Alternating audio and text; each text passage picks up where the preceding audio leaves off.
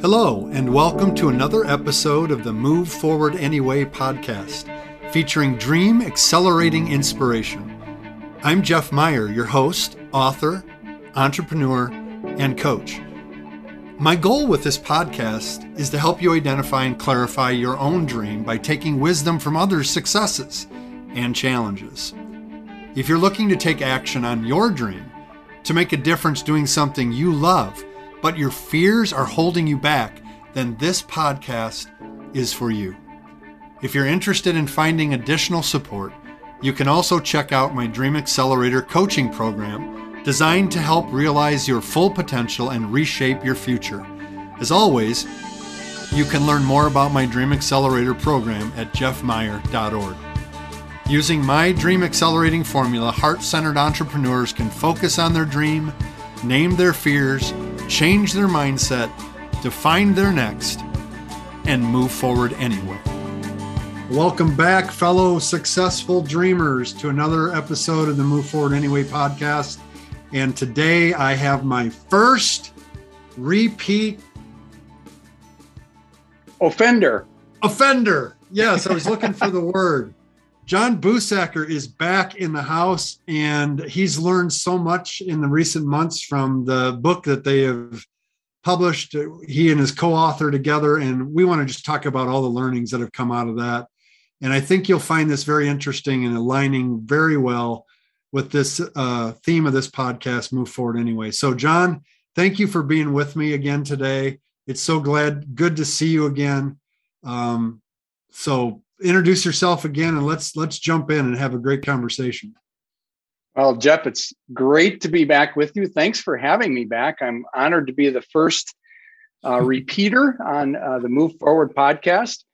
I had such a delightful time just conversing with you last time. And I look back at our last conversation, and I was wearing a sweater the last time. And here we are. You know, it's currently late fall, summerish, late summer, early fall, when we're recording this. And so I'm standing here in short sleeve shirt, but a month from now I'll be wearing a sweater again. So yeah, I'm with right. You, brother. Yeah. I know. Wear it as long as we can. For sure. This is great to be back with you. I truly enjoyed our last time together. You're a great conversationalist. And so it's just easy to carry on a conversation about life and faith and work and things with you. So again, I'm John Busacker. I'm on my third career. I was a high school educator and counselor, and then I spent a considerable amount of time in financial services as an advisor and as a practice leader. And then the last 26 years, I've been a leadership development consultant, which has given me the opportunity to speak and facilitate and coach and do some writing and work with just some amazing organizations, both in the for-profit world, some large global organizations, as well as with faith communities and churches in the not-for-profit world. So, yeah. And last time we talked, we spent a lot of time on your job, your performance as a leadership coach and consultant, and you were just publishing a book called Gasping for Breath. And I think we highlighted it briefly, but we didn't talk too much about it. And there's been a lot of things that have come out of that you have learned. And I'm so glad that you're here to share some of those insights. Gasping for Breath. I love the title. I love the book, by the way, have read it and really appreciate the message of it. And it's so important, that message today. There's been so many times I felt like I'm gasping for breath in the last few months. So let's just tell me, where did the spark come from to write this book? So one of the things I've learned, not just in the process of this book, Jeff, but just in my own faith journey, is that God is patient. I mean, he is not in a hurry. And so he's never in a hurry. Jesus embodied that. He was never in a hurry. He was always planful, thoughtful, always present in the moment. And so actually this journey began 9 years before we started to write the book. My co-author for the book is now a good friend and my former pastor, David Johnson. But 9 years before we started writing the book, I was asked by the council of the church that my wife Carol and I were attending, and Dave was the lead pastor of at the time, whether I would be willing to coach Dave, because they were anticipating an upcoming leadership transition, and they thought I might be able to be helpful with my leadership development background and being a man of faith and a tender at the church, whether I could coach him. And my honest response was, I don't know, because at that time I didn't know Dave. And coaching is first and foremost a relational thing. There has to be a connection between the people. And so I said, let me just have a cup of coffee with Dave and see whether we hit it off, whether we like each other at all. Because at that point, I just knew him as the guy who stood in front of the church and spoke too fast for me to take notes, and was a brilliant teacher, but I had never met him personally. So a couple of weeks later, we had a cup of coffee, and within 10 minutes, I knew that I didn't want to coach him. Not because he just appeared to be like an impossibly hard dude to coach. I wanted to be his friend.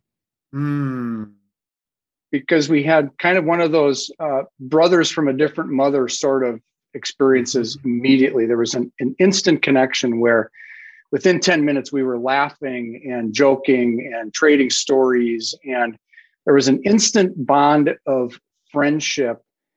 And I didn't want to screw that up actually by coaching him. I didn't ever want to be sitting in church on a Sunday and go, I should probably talk to Dave about that, or he maybe should have thought about that a little differently, or I just didn't want to have anything going through my mind when I was sitting in church as a receiver of the word, but I also didn't want it to get in the way of what I thought would become, and it has indeed become, a wonderful, deep friendship. And so God started that. He was planting that seed 9 years previous. Wow. He's patient, more patient than me. Very patient. And it's sometimes we think it's about that, and it's the future's unfolding, right? And we have no idea where that's going to take us. And when I work with people on their dream pursuit, I always say that if you don't take that next step, you're never going to be able to see what might unfold. And even if you would have just said to the council right away, no, I'm not going to coach him, where would you be today with him? Maybe a totally different place. I think so. So we just started getting together at first, just kind of periodically, and then more frequently. And it was never ever news, weather, and sports sort of conversation. Neither one of us. We both like news, and we both live in weather, and we both like sports. But the conversations. Except he's a Cubs fan, which I just can't, and a Bears fan, fan. I know it's amazing the friendship has actually survived that, to be honest. But it's painful at times. But we just would get together and talk about things that were commonly of interest to us. And pretty quickly, what was commonly of interest to both of us was leadership. Different spheres. So he was a pastor for 42 years, 38 years in the same church, the church that we attended. So he's lived in that sphere, in that arena all of his life, was called to that arena. I've lived in the business world for all but 2 years of my working life. And yet we found a lot of commonality in our conversations about leaders in both of those. And that was actually a point of deep interest to both of us. And so our conversations more and more turned to the topic of how do leaders finish well? How do they finish well? And by finishing well, we didn't mean, keeping the faith or believing a certain orthodoxy, which is important, but how do they end without being bitter? And how do they, at the end of their life, pass along a blessing to the next generation? How do they finish well? And we both had ample examples from our two different environments of leaders that didn't finish well.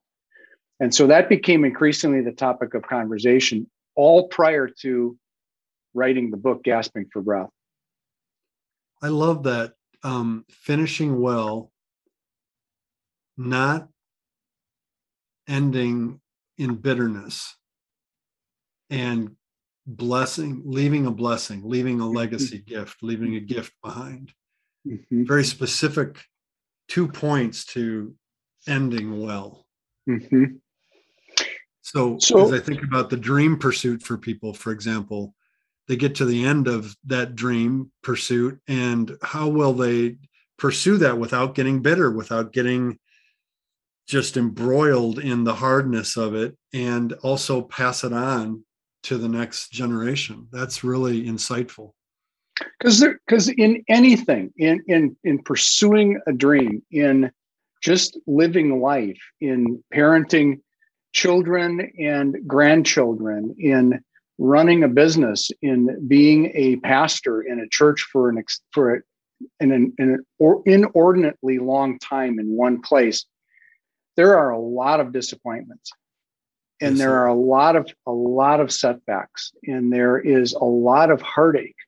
There is a lot of joy and a lot of fulfillment and a lot of success as well.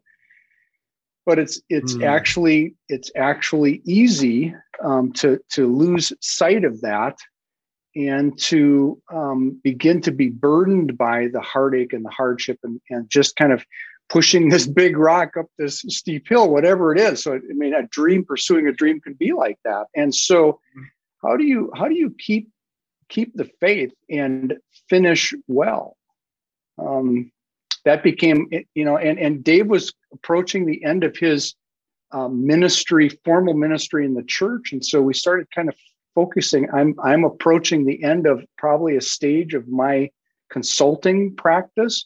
And so that became an increasing focus of our conversations, because we both deeply desired to finish well ourselves. So when did the book co-authoring a book come up in that 9-year span? What sparked that? So November of 2019. So and this is I don't use this word lightly. This is prophetic. I believe. So this was prior to COVID, prior to George Floyd, prior to when breath and breathing became a universal, global focus. So shortly after Dave retired, he had already formed and was just beginning down the path of, he had formed a nonprofit called Things That Remain. And he intended to, his focus is on the church, and particularly on leaders within the church. And so helping them with what we were just talking about. How do they stay engaged and stay hopeful and finish well when they finish? And so he started something called Things That Remain, with the intent of particularly pastoring pastors and leading leaders. And so shortly, though, after he retired, he was diagnosed with idiopathic pulmonary fibrosis.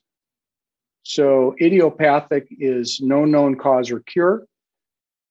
Pulmonary is lungs. Fibrosis as a hardening or scarring of the lungs. Wow. And so it's a progressive, incurable, fatal disease. And the way a person dies from it, is they suffocate. It's a terrible disease.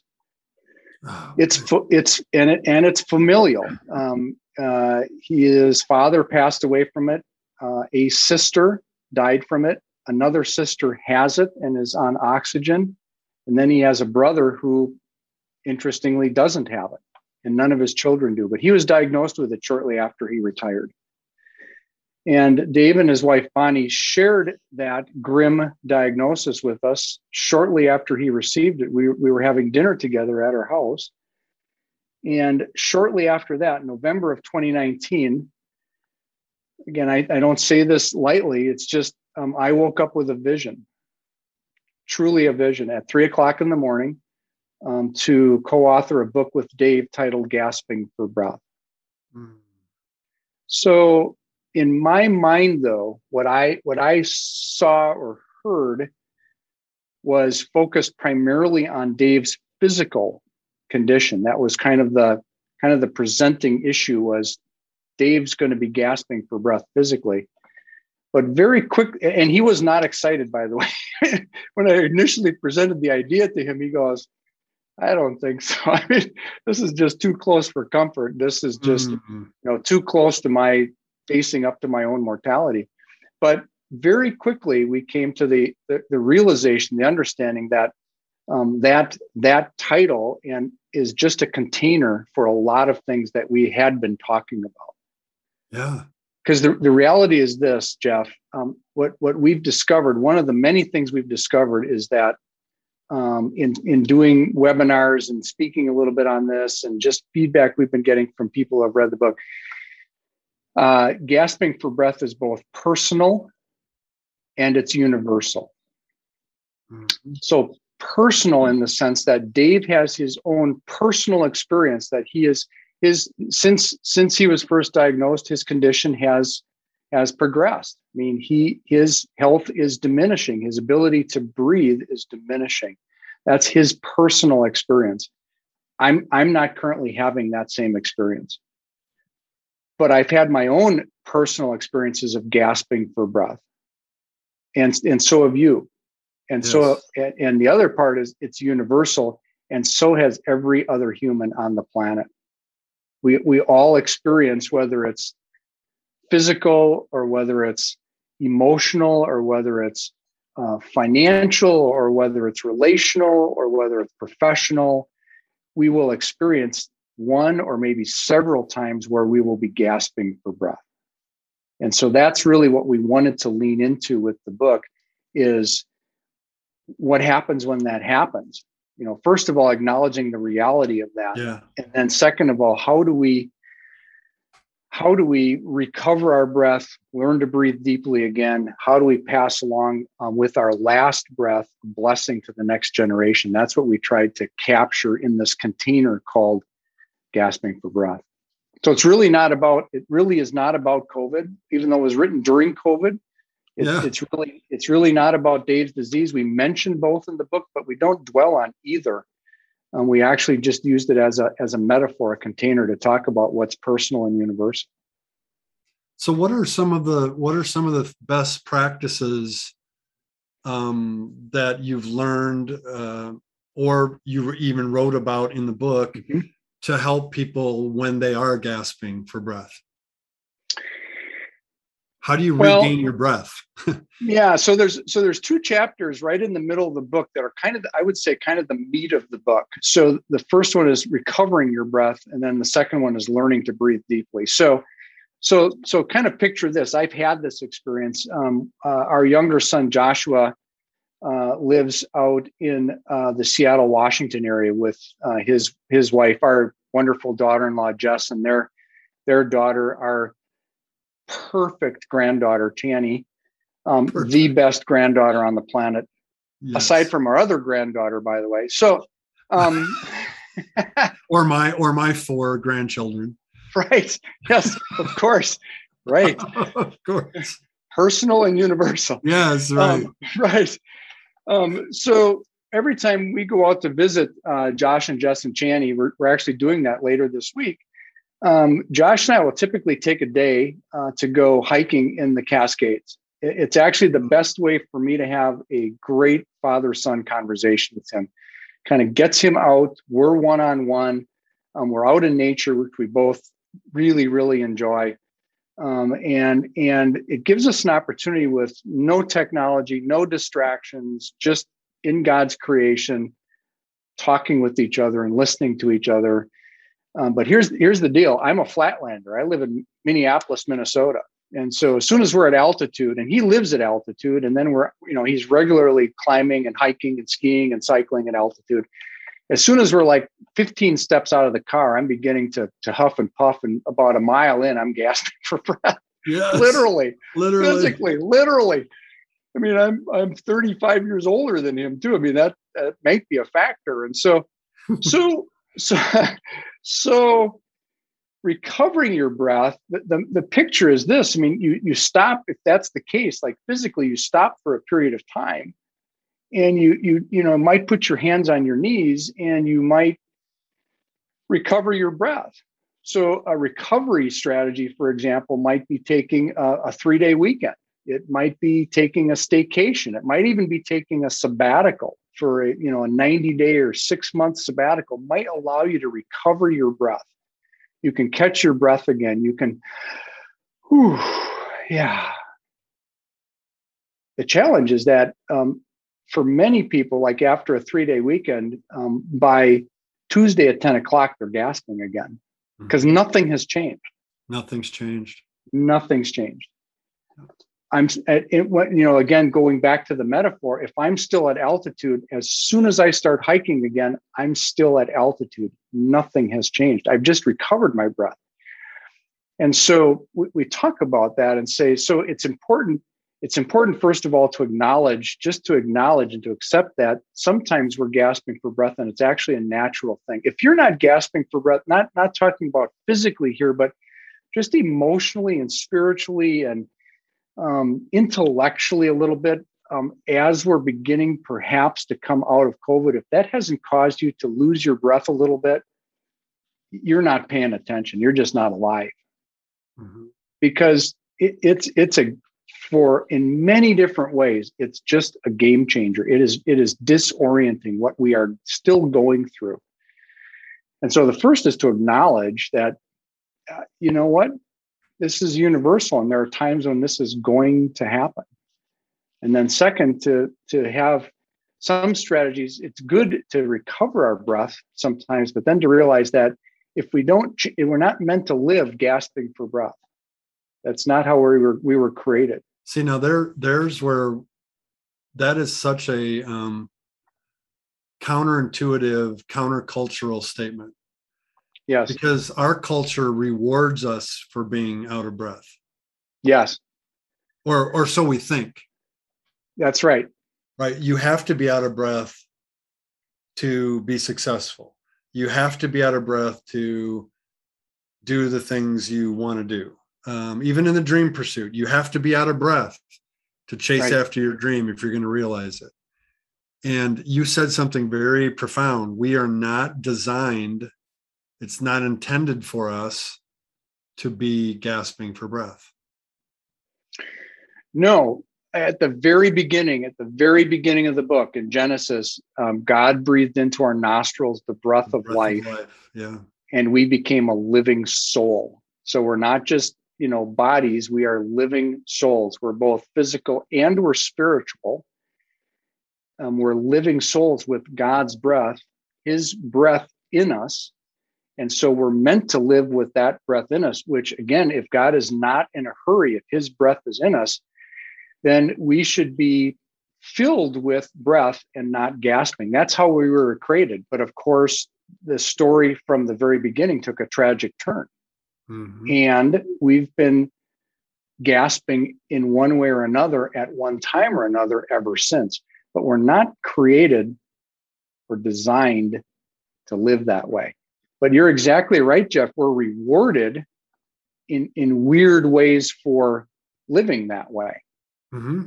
If we're not chasing it, if we're not actively pursuing it, if we're not running fast, if we're, if you're really committed to this company, right? You'll work this weekend.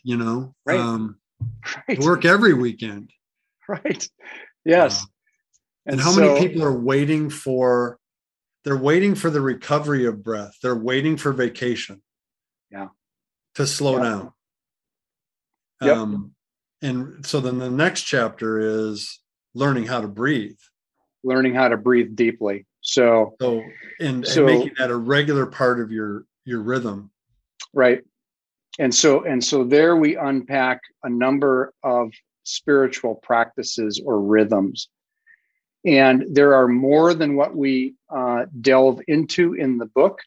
but we wanted to unpack several that we think are vitally important. And you used the right word just earlier, Jeff, countercultural. Every one of these practices actually is countercultural. So the first one we talk about is silence. Yeah. So Dave and I have learned that we have no difficulty convincing people that we live in a noisy world. Like everyone kind of goes, yeah, no duh. I mean, it's noisy, Right. Just physically noisy. Like you can't go anywhere where there aren't TVs or Muzak or, ambient noise or people and it seems like a lot of the voices that are on TV, for example, these days are shouting. They're not conversing, they're shouting. And so we live in a noisy world in many different ways. That is an accepted fact by almost everybody that we've talked to. The idea of turning down the volume and even for short periods of time being silent is countercultural. Yeah. And it's hard. Very hard. And it's dismissed out of hand by many as impossible, or I can't do that. Right. Wow. So for each one of these rhythms or practices, we also tried to just be real about them, saying, you know what, you're reading a book written by two ADD guys, literally. And so we are not your typical, and let me finish the statement, then I'll come. We're not your typical get up at 5 o'clock in the morning, light a candle, sit silently, read scripture, journal our innermost thoughts, and then set out calmly and quietly into the day sort of guys. I admire deeply people that are like that. I'm not. And neither is Dave. Mm-hmm. And so when we talk about these practices, we tried to talk about them in practical ways. Like, how do you do this just even in small pieces in practical ways? And the point is not the practice. The point is what the practice does. The whole intent of all of these practices is to actually create intimacy with God. Yeah. God deeply, up. Right. Yeah. God deeply desires to be in relationship with us. He wants to be in relationship with his creation, with you and with me and with everyone that'll listen to this podcast. And so how do we do that? Well, if we're living in noise, for example, we can't hear his voice. We just can't hear him because his voice is drowned out by all the other shouting voices, all the ambient noise. So the first one is silence. The second one is solitude, which also is countercultural. I mean, we live in a world of Facebook likes. Mm-hmm. And so how do you carve out times to just be alone in solitude, where it's just you doing one-on-one with God? That's hard. That's hard too. And so finding times, finding ways, whether it is first thing in the morning, whether it is, midday, if you're in an office, you just get out of the office for a short period of time, whether it's, I have a practice when I'm in the car, although I spend a lot less time now in the car with COVID.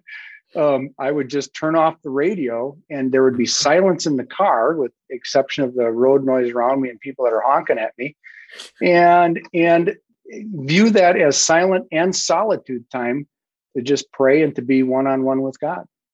I remember giving that assignment to our worshipers one Sunday a number of years ago to practice solitude. And I said, I want to make this really simple for you. You don't have to go do some mountaintop retreat to have solitude. The challenge is this entire week, when you're in the car, I want you to just turn the radio off wherever you're driving. Because all of you listen to music. I'm addicted to music in the car. Mm-hmm. And let's just do that for a week and let's check in next week and see how that went. Yeah. And it was fascinating how people responded to that assignment. And what did you hear? What did you hear? I heard that it was even noisier at the beginning. Their minds were so rattled and filled with thoughts that Yeah. they couldn't concentrate. It was easier to listen to the music than it was to be silent and to be alone, Yeah. or to have solitude. Mm-hmm. There was a craving. There's an addiction, was another comment. I felt like you just took away something that I needed. I need my music. Right. And so Yeah. we talked about addiction. Mm-hmm. And I remember being at a conference at Willow Creek, and it was all on spiritual practices, the workshop I went to, and Ruth Haley Barton was leading it. And she's a great author in spiritual disciplines. Mm-hmm. And she gave us an assignment. The room was dark. She said, I want you to go out on campus. It was a beautiful autumn day. And I want you to just lay in the grass, go somewhere where you're comfortable. And I want you to be quiet. I just want you to be still. I don't want you to read your Bible. I don't, a lot of us, we're going to read our Bibles and do Bible study. No. I just want you to be quiet and be still for 50 minutes. I just want you to try, and I want you to come back at this time. So if you need to set an alarm, do it. And we went out and we came back into the room. It was quiet. The lights were dim, and she came up to the front of the room, and the lights gradually came on, and she said, how many of you fell asleep? And 95% of the room raised their hands, said, we all fell asleep. She goes, no, why is that? It's because that's the only time we are ever silent. Right. Yeah. And that's got to change. Dave had many of us are exhausted. And so when we're quiet, we fall asleep.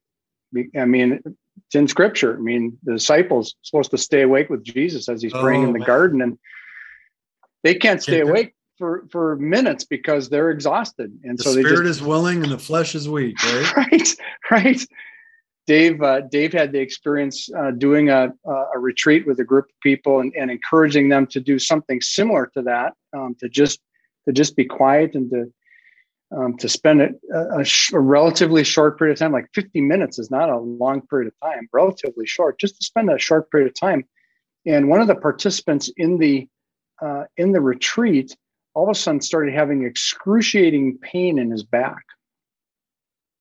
And when he went to the doctor shortly after that, like first thing the next week, the doctor diagnosed that this had actually been a condition that had been going on for a long time. But because his world was so noisy, his body didn't even feel it. Like he didn't even acknowledge the fact that he had a serious back issue because it didn't register because his world was so filled with noise. But it wasn't until he was quiet and alone that he actually felt the pain that his body was in, which is hard to imagine. And then again, it's really not. Yeah. I mean, physically, that might be hard, but emotionally, relationally, it's not hard at all to imagine what I just described.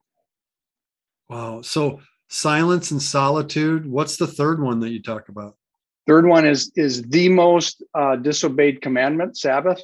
Yes, I thought it was going to be Sabbath. Yep. And actually, I do pretty good on silence and solitude. They actually are not. They are not difficult for me. I'm actually a person that needs silence. So when I was studying for my certified financial planning degree, for example, years ago, we were living in Seattle at the time, and I would go to the graduate reading room at the University of Washington, which is kind of this big Gothic cathedral building where if you sneeze in there, like you get excused from the building. Like it's so quiet in there. And that's actually what I need to study. So those two are pretty easy for me. I'm terrible at Sabbath. It is so difficult. And this one in particular, I think is really countercultural. It wasn't 2 generations ago. So things were, the US was Chick-fil-A 2 generations ago. Everything was closed on Sunday. And so there was kind of a forced Sabbath of sorts. What you did with it was up to you, but you couldn't shop. You couldn't do much of anything from a commerce perspective on Sunday. That's no longer the case. Carol and I had a blinding glimpse of the obvious. We traveled to Israel 3 years ago with a small group of friends, and we had the privilege of being there for a couple of weeks, and we observed 2 Sabbaths when we were there. The first one in Jerusalem and the second one in Tel Aviv. And in Jerusalem in particular, which is a much older traditional city, of course, they still observe the Sabbath in Jerusalem. And so public transportation doesn't run. All of the businesses, at least in the Jewish quarter of the city, are closed for the day. Everyone walks. The tour buses, by and large, don't run. Businesses are closed. And it's remarkable, actually. And it was really impressed on our whole group the beauty of and the importance of taking a day. Our Jewish guide Alan celebrated Shabbat with us and kind of led us through his whole, as an observant Jew, his whole rhythm and ritual for observing the Sabbath. And it's a day of celebration, a day of delight. It's not a day of can't do's or don't do's. It's a day of actually delighting in God's presence, of eating and feasting and drinking wine and making love to your wife. And, it's a great day. It's like the day he looks forward to the most of the 7 days of the week. So we came back excited to do this as a small group. We said, let's take baby steps. Let's just get together one day a month as a group and observe a Sabbath together, like celebrate the Sabbath together. And then we all got out our iPhones, like out came the iPhone. And we go, well, let's find, the next Sunday that we can do this. And it wasn't but 8 months in the future that we could actually get our calendars to agree where we actually could take a day off together. Crazy, just nuts. So there's a communal aspect of that as well, a community aspect as well as an individual aspect. Big time. So it's not just about Shabbating alone.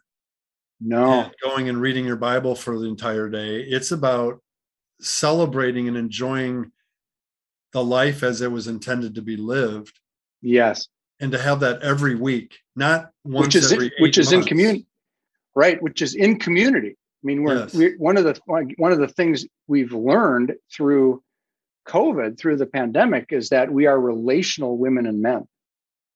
Yes. And not being in relationship, being isolated, being separated from family and friends and church community and so forth. I mean, Zoom is wonderful. It's great to see you on Zoom here, Jeff, but it's different than being really in community, of doing life together with those whom you love. And so Shabbat is really a communal experience. Dave is much better at this, not just because he's a pastor. he's just much better at this. The way that he celebrates the Sabbath every week when he was lead pastor is when he was done. So he worked on Sunday mornings. He's a pastor. Right. So when he was done, at noon, 12:30, he would come home to his house, which is only a couple blocks from the church. And his whole family would already be there, children, grandchildren. And he'd walk into the house and the place would just explode. Like, yeah, Dad's home, Grandpa's here. And Shabbat begins. And it's eating and it's watching football and it's feasting and it's just chasing the grandkids around the house and being a knucklehead with his grandkids and kids. And it's a day of delight. He doesn't read the Bible all afternoon. He watches Bears games. That can't be enjoyable. It'd be my worst nightmare, but I mean, we all have our practices, right? Well, right. So, but it's communal. Yeah. Wow. So that's the third one. The next one we talk about is prayer. And I actually love Annie Lamont's book on prayer. She kind of breaks it down like all prayers kind of fall into these 3 categories: help,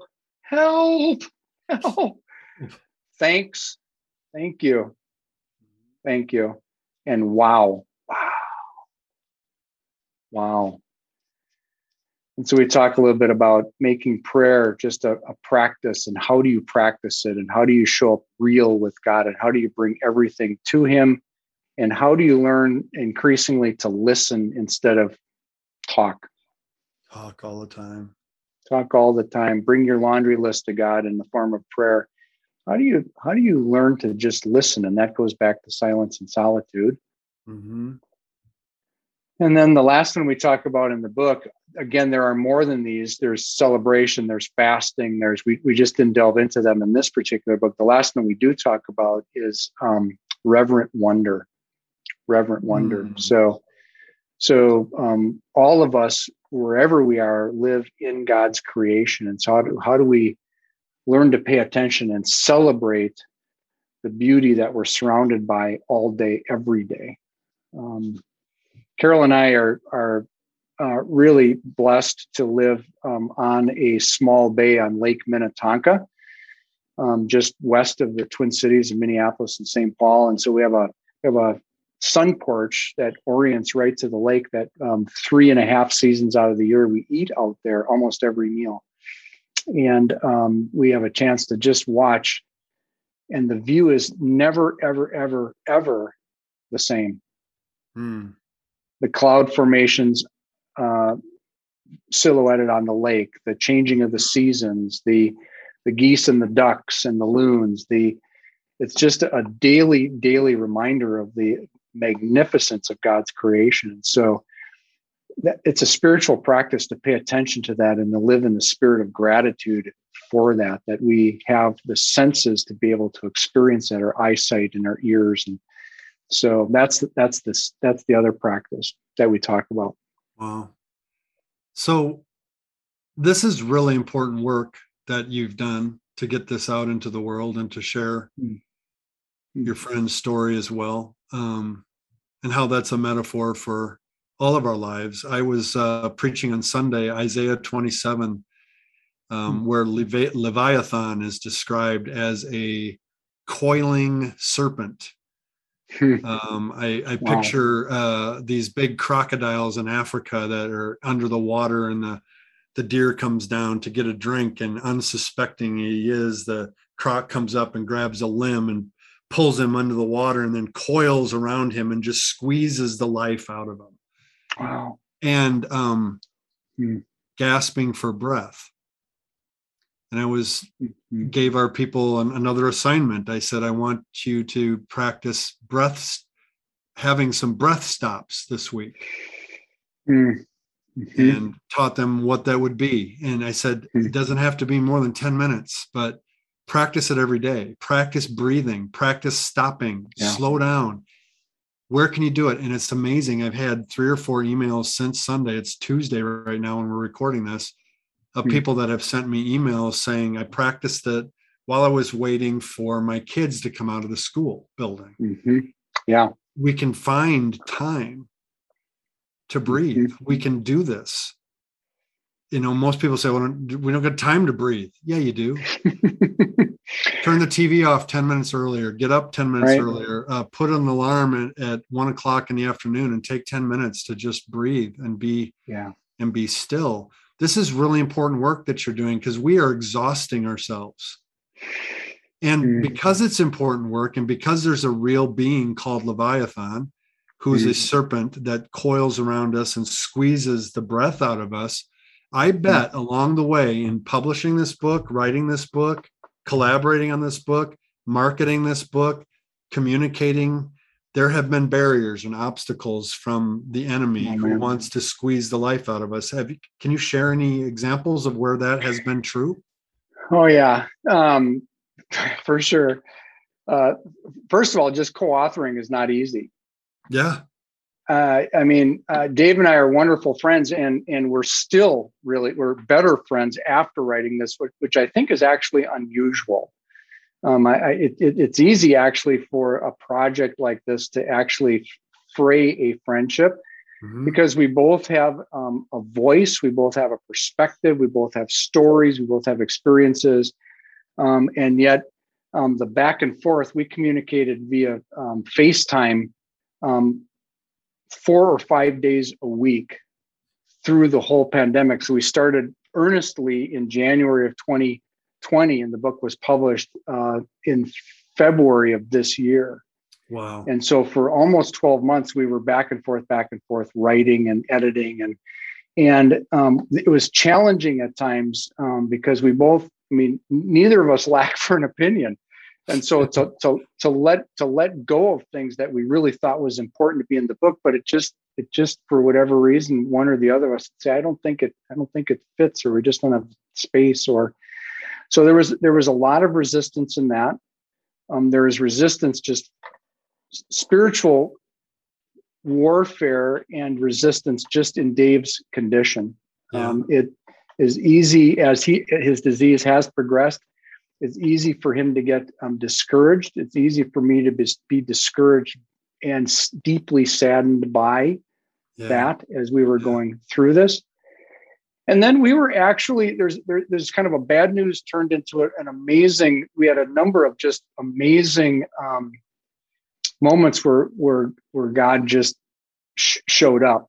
And again, he was more patient than we were. We were well down the road to self-publishing the book, and had actually signed a contract and had deposited money, and we were having conversations with the firm that was going to be our self-publisher, because one of the things we didn't want to do is delay a lot seeking a publisher, again, largely because of Dave's disease. We thought, we think we've got something here. We want to get it out into the market. We don't want to fool around with trying to woo a publisher to publish it for us. And then we started having some conversations with the firm, and they just weren't quite getting it. Like, they had made some promises and things weren't quite progressing the way that we thought they should. And then an editor showed up. So a person, we were through a connection, a friend of a friend, we were directed to an editor, and the editor, whoops, did I lose you there? No, I'm right here. Oh, there you are. Okay. The editor, turns out the editor, his name is Lance. He's a brilliant writer in his own right. He's written a number of books that have done really well. He's ghostwritten for quite a number of Christian authors, and he's a great editor, just a great editor. And it turns out, unbeknownst to us, that he had actually attended Church of the Open Door, which is the church that David pastored for 38 years. And Dave didn't know him, actually, because what had happened was Lance was attending at a time when they were still worshiping at a high school gymnasium, and he was at a kind of a difficult place in his own faith journey. And so he would come in and go up to the upper reaches of the bleachers in the dark and just sit there and weep because of what Dave was teaching. And so he said, look, whatever you need in this, like, you've changed my life, Dave, with your teaching, and you didn't even know it.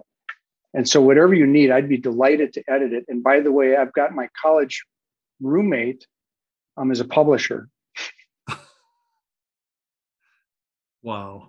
He's the head of the publishing company that does all of youth YWAM's publishing. Wow. And so we all of a sudden had a brilliant editor and a publisher, and the obstacle of this isn't quite working the way that we thought it would, that was completely removed. And without Lance's editing, this book wouldn't have been nearly what it is, because he is a great editor and writer and man of deep faith. So we had numerous experiences like that during the process, where there was something that was just right in the way. And then all of a sudden, almost in every case, a person, which is how God usually works, is through people. Yeah. The right person would show up just at the right moment with the right stuff. So in those moments where you didn't know that it was going to turn out awesome, and it was really hard, and you were tempted to quit or to change course or to just say, this not going to happen, what kept you moving forward anyway? What kept you focused and not give up? I would say there are a number of things, but two things are really, I think, of primary importance. One, it's difficult to co-author, but at the same time, the two of us were seldom discouraged at the same time. And so there really is a benefit in pursuing your dream in whatever it may be. The benefit of being in relationship with at least one other person is so pivotal. And so Dave and I could mutually encourage each other as we were going through this process. So that was actually pivotal as we were going through this. And then the other is, I think because it had all begun with a vision, like we both felt called to this. And I in particular felt called to, I've been the beneficiary for 12 years prior to this of Dave's teaching. Like, he is a remarkable Bible scholar and teacher, and he's able to unpack scripture in a way that for Carol and for me made it real and practical and applicable. And I could take something almost every week from Sunday right into the week and use it. And so I felt called to get some things out of Dave that were in Dave before Dave could no longer speak them. Yeah. So it's almost there's a sense of urgency. And so every time that we'd get really discouraged or we'd hit a wall, we'd remind ourselves, and I'd remind Dave, the metaphor that I used with Dave didn't really like this that much either, but I said, look, buddy, in this case, you're the golfer and I'm the caddy. Okay. Like you're the one. I want more of the content of this to be from you, because I think you've got some really important things to say while you can still say them. And I'm the caddy. So occasionally I'm going to say, I think a 7 would be better than a 6 right here because of the way the wind is blowing. Yeah. But I want you to be hitting the shots, actually. And so, and he kept on saying, no, that's not true. It is true. It absolutely is true. And so I carried the bag here, and he hit the vast majority of the shots, but we felt called to do that. And I felt a particular sense of urgency and passion to do that, because I wanted to get some things out of Dave that I felt compelled and called to get out of Dave while he still can speak and teach and write them. Wow. So, yeah. So for someone who is out of breath, someone that's gasping for breath, that's listening to this, maybe even in pursuing their dream, or they're gasping for breath because they want to pursue their dream, but they don't feel like they can because they're so busy making a life, making a living, and they're in the grind, right? And they just don't see a way out, and they're gasping for breath, and they want to rediscover themselves, rediscover their calling, their purpose in life. What would you tell them at the end of this podcast today? So we put something in the book almost as an afterthought, and it has turned out to be something that has been remarkably encouraging every time we've had a chance to speak it. And so it's the epilogue to the book, and it's something that I never caught before in Scripture. So in Mark 4, there's 2 parables of the sower and the seed, and the first one I've heard preached on, taught countless times. I've spoken the first one, which is the sower goes out and sows seed, and it falls on 4 different kinds of soil. And, it's only in the 4th soil that it actually springs up and grows and flourishes and produces a crop, multiple fold. And it's, Jesus was, among other things, a brilliant storyteller. Those stories still preach today, right? They're just amazing. The second story is one that I had never actually caught before. And so the story is this: the kingdom of God is like a man who casts seed upon the soil, and then he goes to bed at night. So stop right there. So in Scripture, when someone goes to bed at night, it almost always means that they die, like sleep or awake, or that they're disengaged, or they're asleep at the switch, but in this case, when he gets up the next day, he discovers the seed had sprouted and grown. But here's the punchline: but how, he himself does not know. So a couple of things about this story that for me are super hopeful. One is, it's not up to me. It's not up to you, Jeff. It's not up to anybody that's listening to this. Our job is just to throw out the seed. Like Like, do what you do, whatever it is that you do. So go to work today, change your kid's diaper today, help your grandson with his homework today. Just do what you do. Just cast out the seed and then fall asleep. Like, let it go, because God's at work. Yeah. And most cases, we have no idea. We don't know. We just don't know. So Lance showing up as the editor, that was 10 years after he had heard Dave preach. Yeah. And Dave had no idea.